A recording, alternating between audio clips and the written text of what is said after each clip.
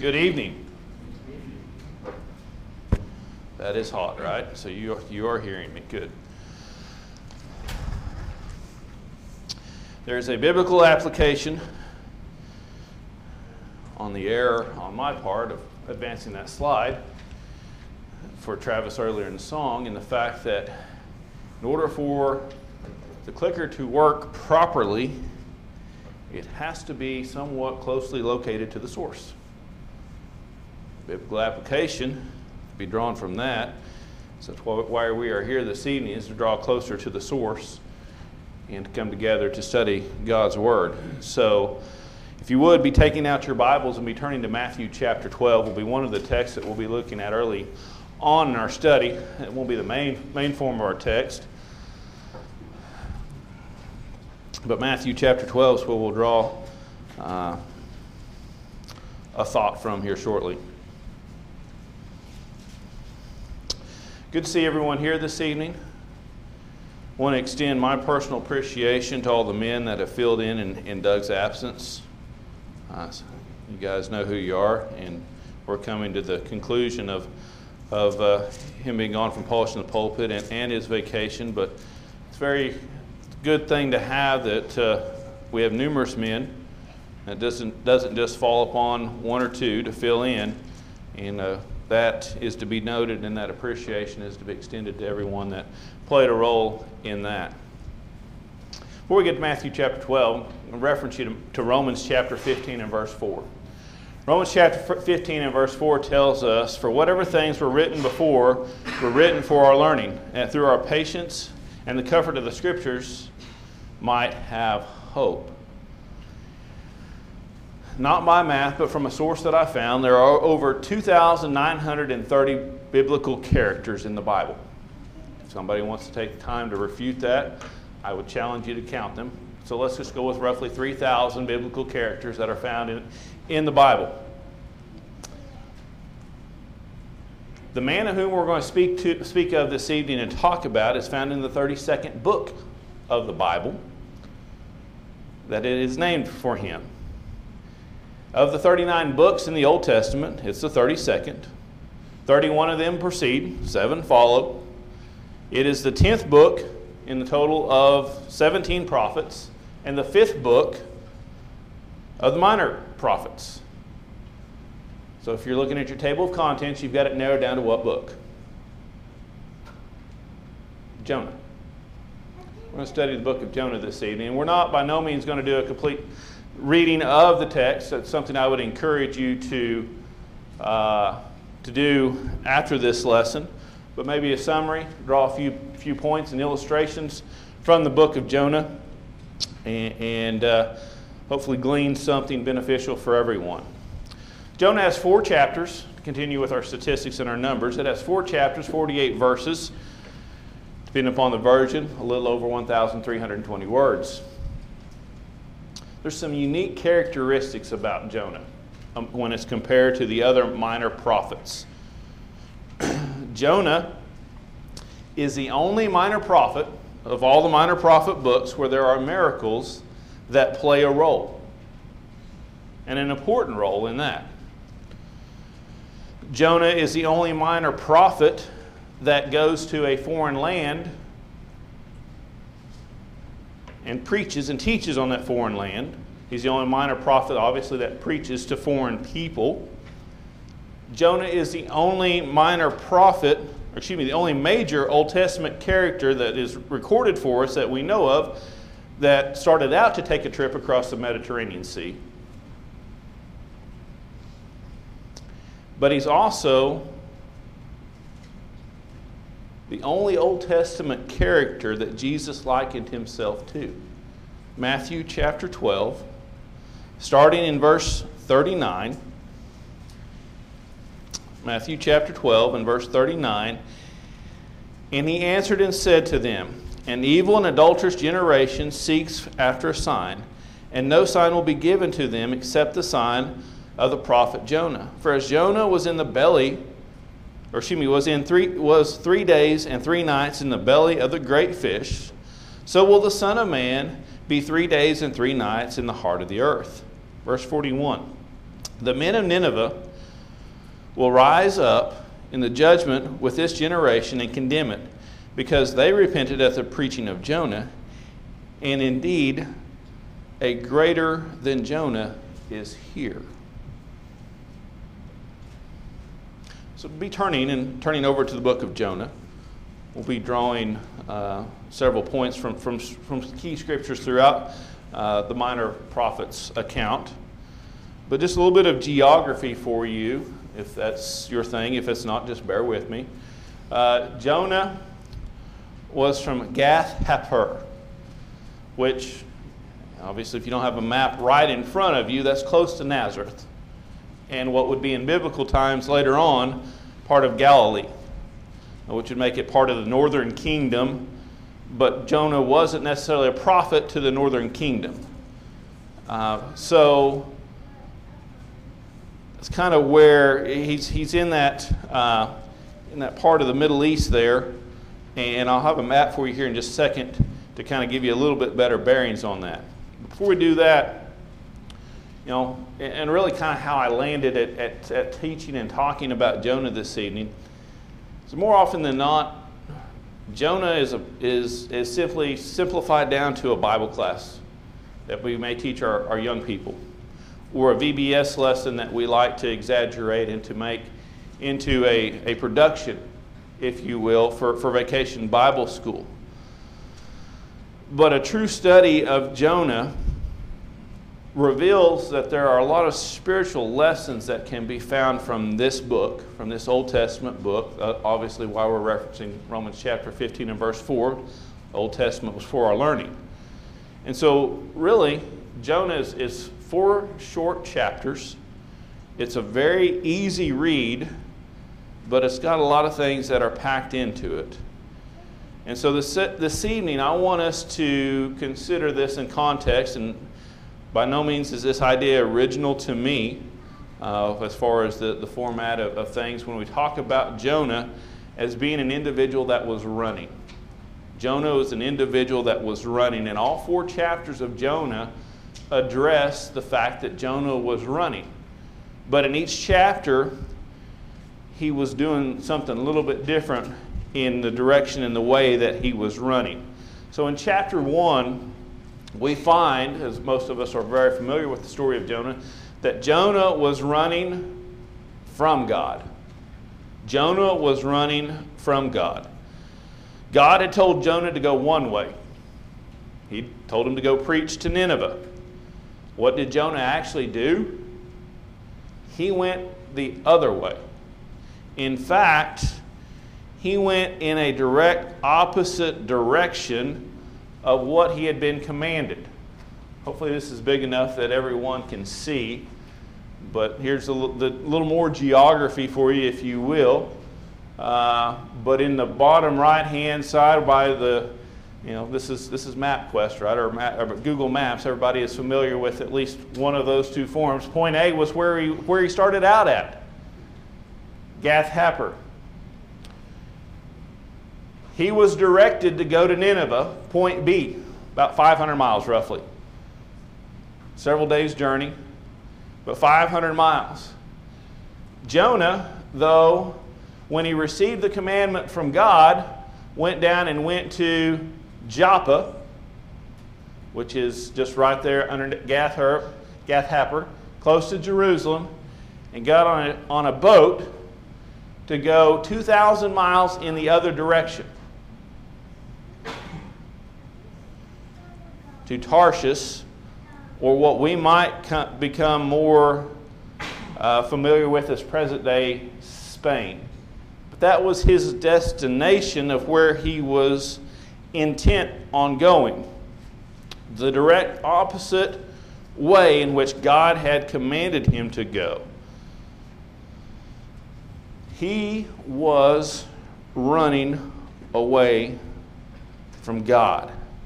In Jonah chapter 1 and verse 3, we find, "But Jonah arose to flee to Tarshish from the presence of the Lord. He went down to Joppa and found a ship going to Tarshish. So he paid the fare, went down into it to go with them to Tarshish from the presence of the Lord. Interesting point I want us to focus on here is he found a ship in Joppa. It just so happened that he found a ship. It's worth noting that anytime that man wants to get away from the Lord, the devil has a boat waiting for him. The devil has a boat waiting for him. In that day and time, it wasn't a common occurrence to go down to Joppa and every day there would be a ship there ready to go to Tarsus.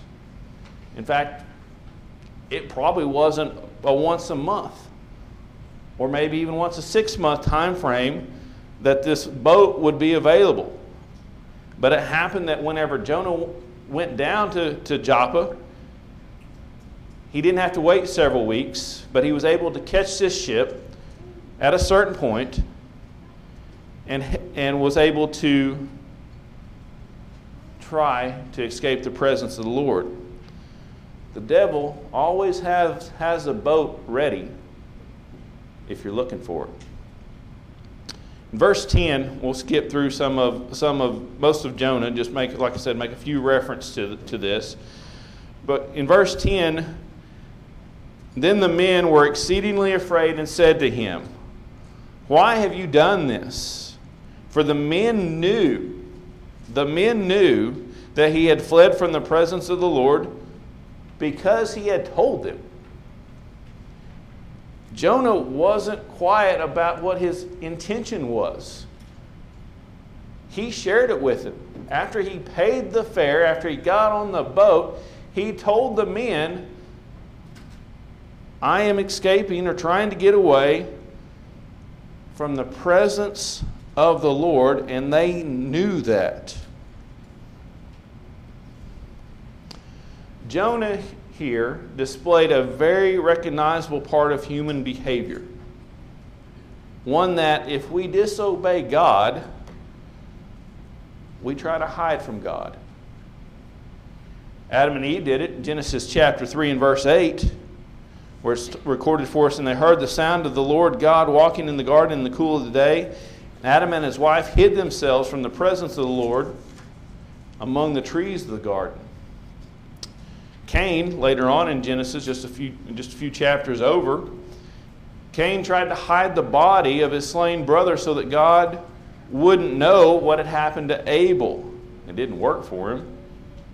Doesn't work, never has worked. In Genesis chapter 4, 8 through 9, now Cain talked with Abel his brother, and it came to pass, when they were in the field, that Cain rose up against Abel his brother and killed him. Then the Lord said to Cain, "Where is Abel your brother?" He said, "I do not know. Am I my brother's keeper?" What Cain did find out was that he was more than his keeper, but he was indeed his brother. Just like these 3 Old Testament stories, our sins will not, no matter how hard we try, be hidden from the eyes of God. Also, we cannot run away from God. David knew this when he wrote the Psalms. Turn with me to Psalms 139. Psalms 139, verses 7 through 12. We'll start with verse 7 of Psalms 139. David wrote, "Where can I go from your spirit? Or where can I flee your presence? If I ascend into the heaven, you are there. If I make my bed in hell, behold, you are there. If I take the wings of the morning and dwell in the outermost parts of the sea, even there your hand shall lead me, and your right hand shall hold me." Verse 11. "If I say, surely the darkness shall fall on me, even the night shall be light about me. Indeed, the darkness shall not hide from you. But the night shines as the day, and the darkness and the light are both alike to you." We cannot escape the presence of God. We cannot run away from God, no matter how hard we try. And we know from other studies of Jonah, going back to that that he'd gone down, got on the boat, and that he was going in the opposite direction of what God had commanded him. And maybe in our defense of Jonah, we can, in a way, kind of rationalize what might have been going on into his mind. Maybe even a justification, if you will, of why he needed to disobey God. Because if you consider where he was sent, Nineveh, and that's the Assyrians were not nice people. In fact, they were very far from nice people. They were a people that liked war. They liked battle. And whenever they had victims and they had people that they captured, they were known to be very cruel. They were known to be a very bloodthirsty people in the fact that they tortured their prisoners. They mutilated their bodies. They inflicted a great deal of pain, and was known, a lot of history accounts, for the beheading of their enemies. So the human element of us might ask, could we not blame Jonah for not wanting to go? Yeah, I think we could. But if we do that, we miss the point about the spiritual element. The spiritual element when he directly disobeyed God.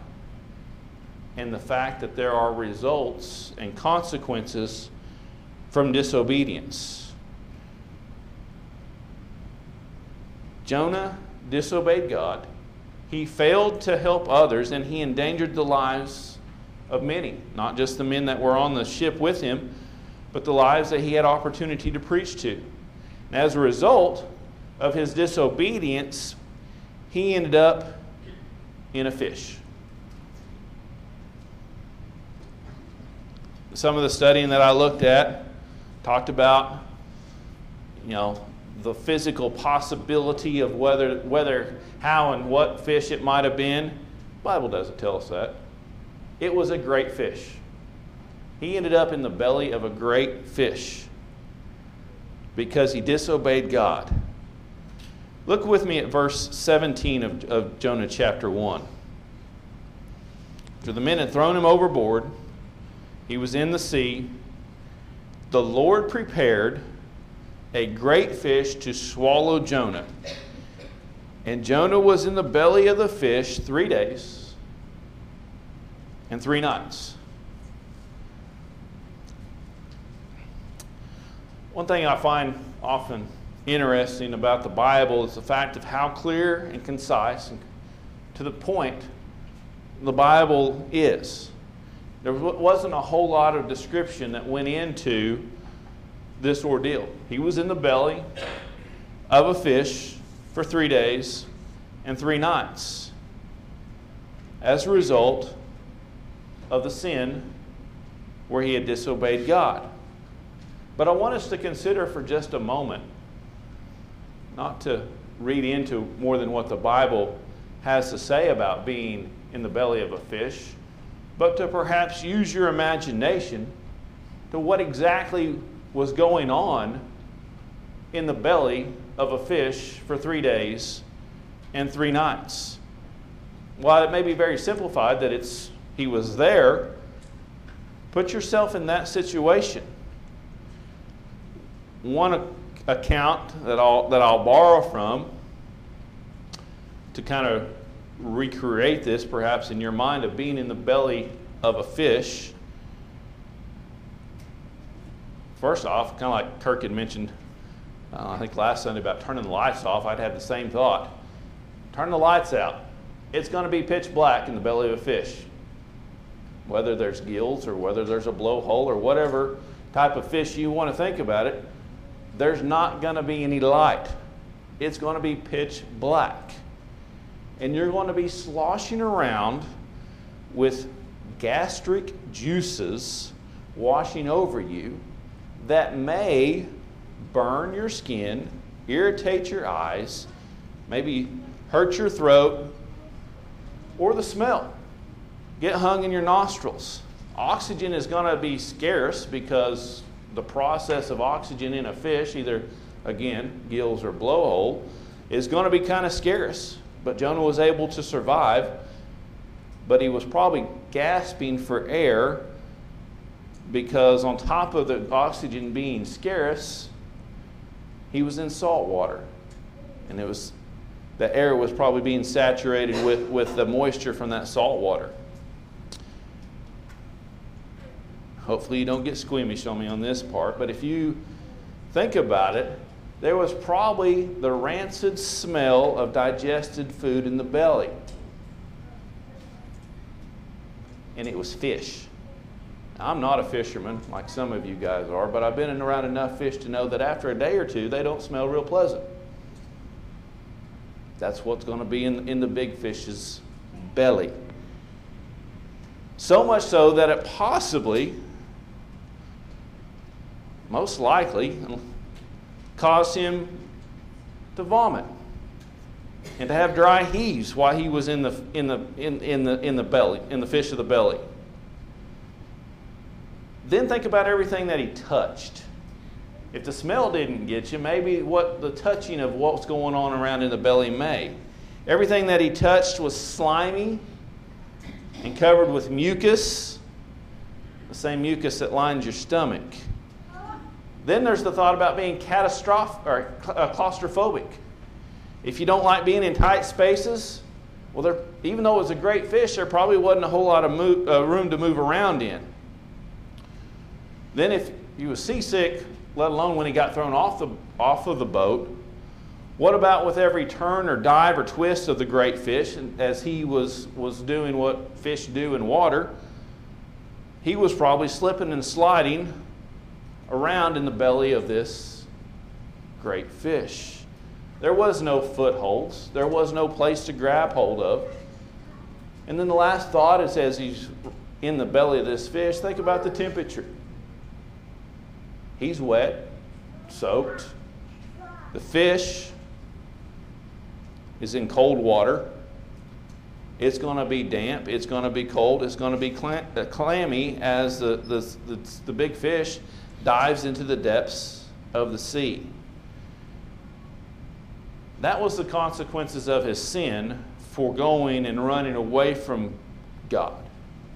He was in the belly of the fish for 3 days and 3 nights. This is the situation Jonah finds himself in. But in chapter 2, we see him change. Chapter 2, Jonah is a man that is running to God. Instead of running from God, he's running to God. No more running away from God and God's will, but he runs toward God, and he's willing to run towards Nineveh. He changes his mind, he changes his heart, he changes the state of his faithfulness, he changes his direction, and at the conclusion of a prayer that he offers in chapter 2, we see that he says, I will pay what I have vowed. Salvation is of the Lord. Verse 9, chapter 2. I think it's important to point out that Jonah went from running away from God to running to God, and that his salvation, the salvation of others, could only be obtained when going in the same direction with God. If you're going in an opposite direction than God, salvation cannot be yours. In similar fashion of what David did on Wednesday night and Steve did this morning, there's an analogy here with the prodigal son.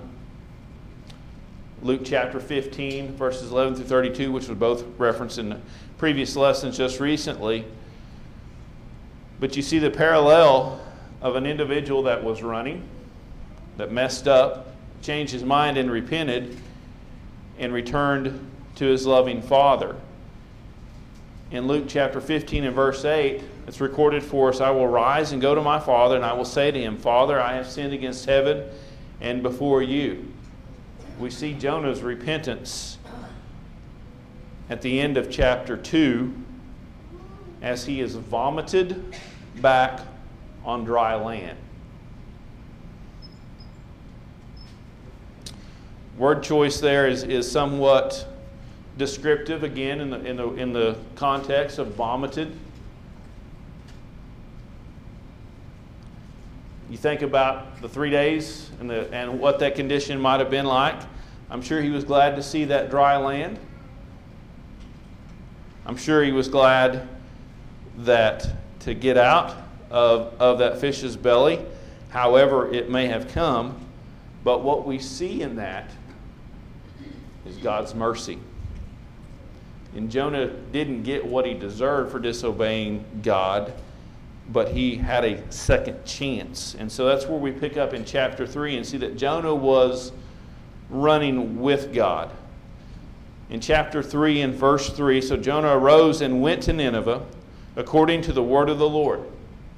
He'd already received it once, and it had already been told once in chapter 1 to do this.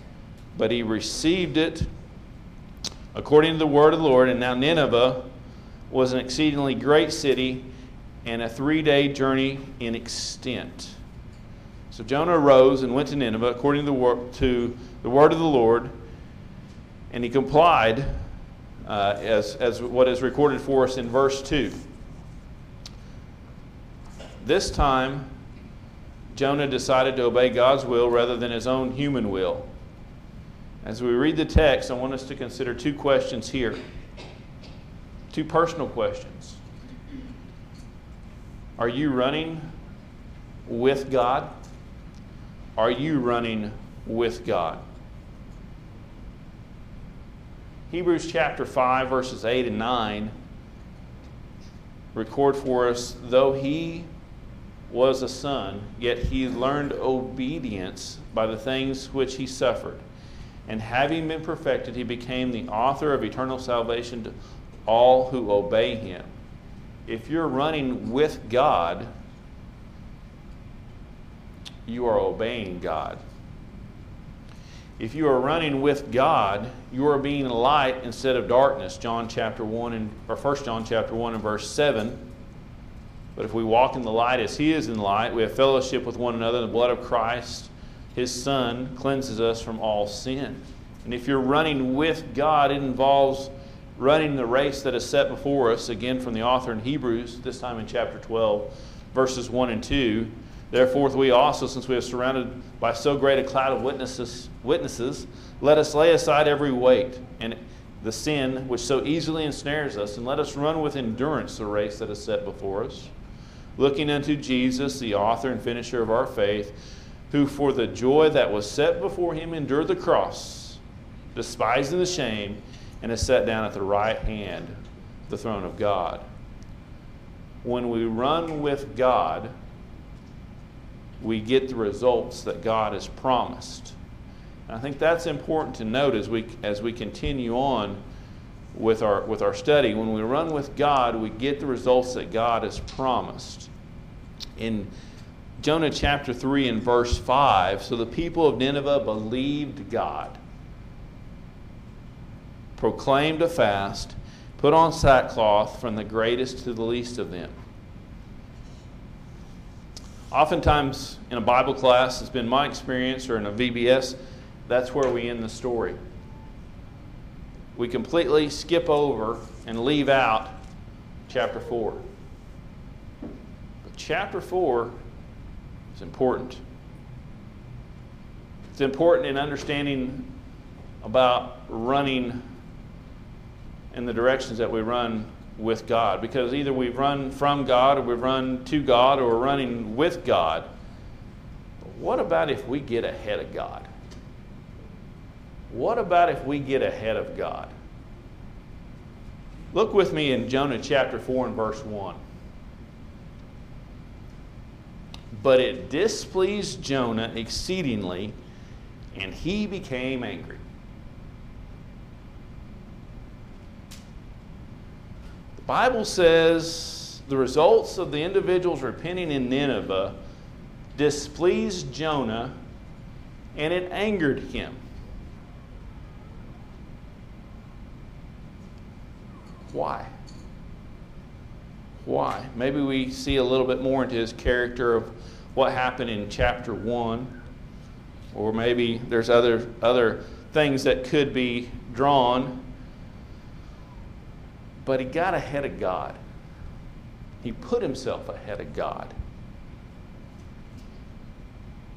he wanted to put himself ahead of God and what God was doing in God's business. Continuing in verse 2.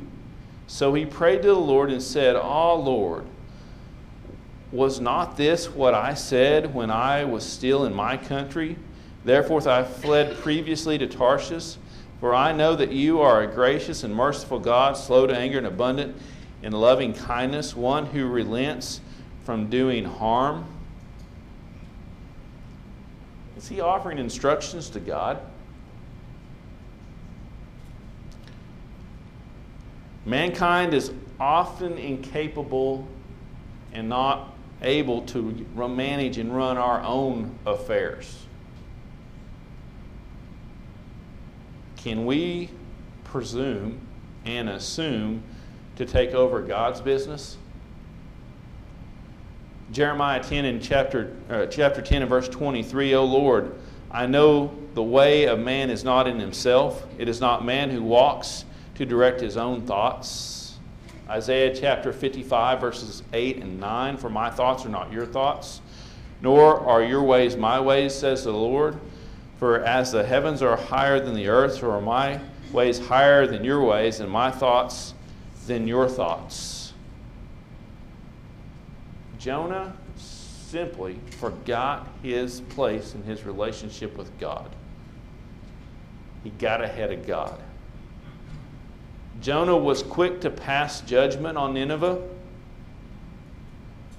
determining that in his own mind what should be the results of the people in Nineveh. Are we guilty of sometimes doing the same thing?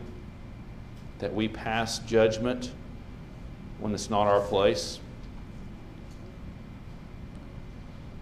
Perhaps Jonah had the excuses that we mentioned earlier in his mind.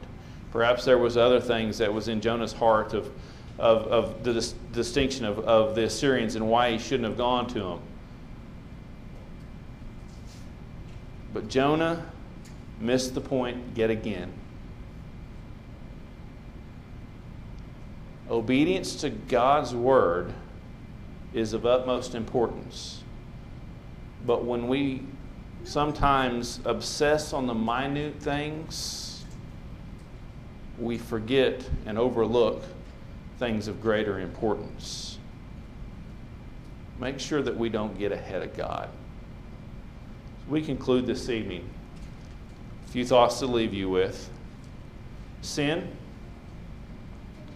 will take you away from God every time. But in doing so, it will take you farther than you intended to go. Sin will keep you longer than you wanted to stay, and at the end result will cost you more than you want to pay. So I ask you 4 questions as we're about to wrap up. Personally ask yourself, are you running from God? If so, turn around. Or are you running to God? If so, keep going. Good job. If you're running with God, don't stop. Keep going. But if you're running ahead of God, slow down, stop, and get back in the proper position.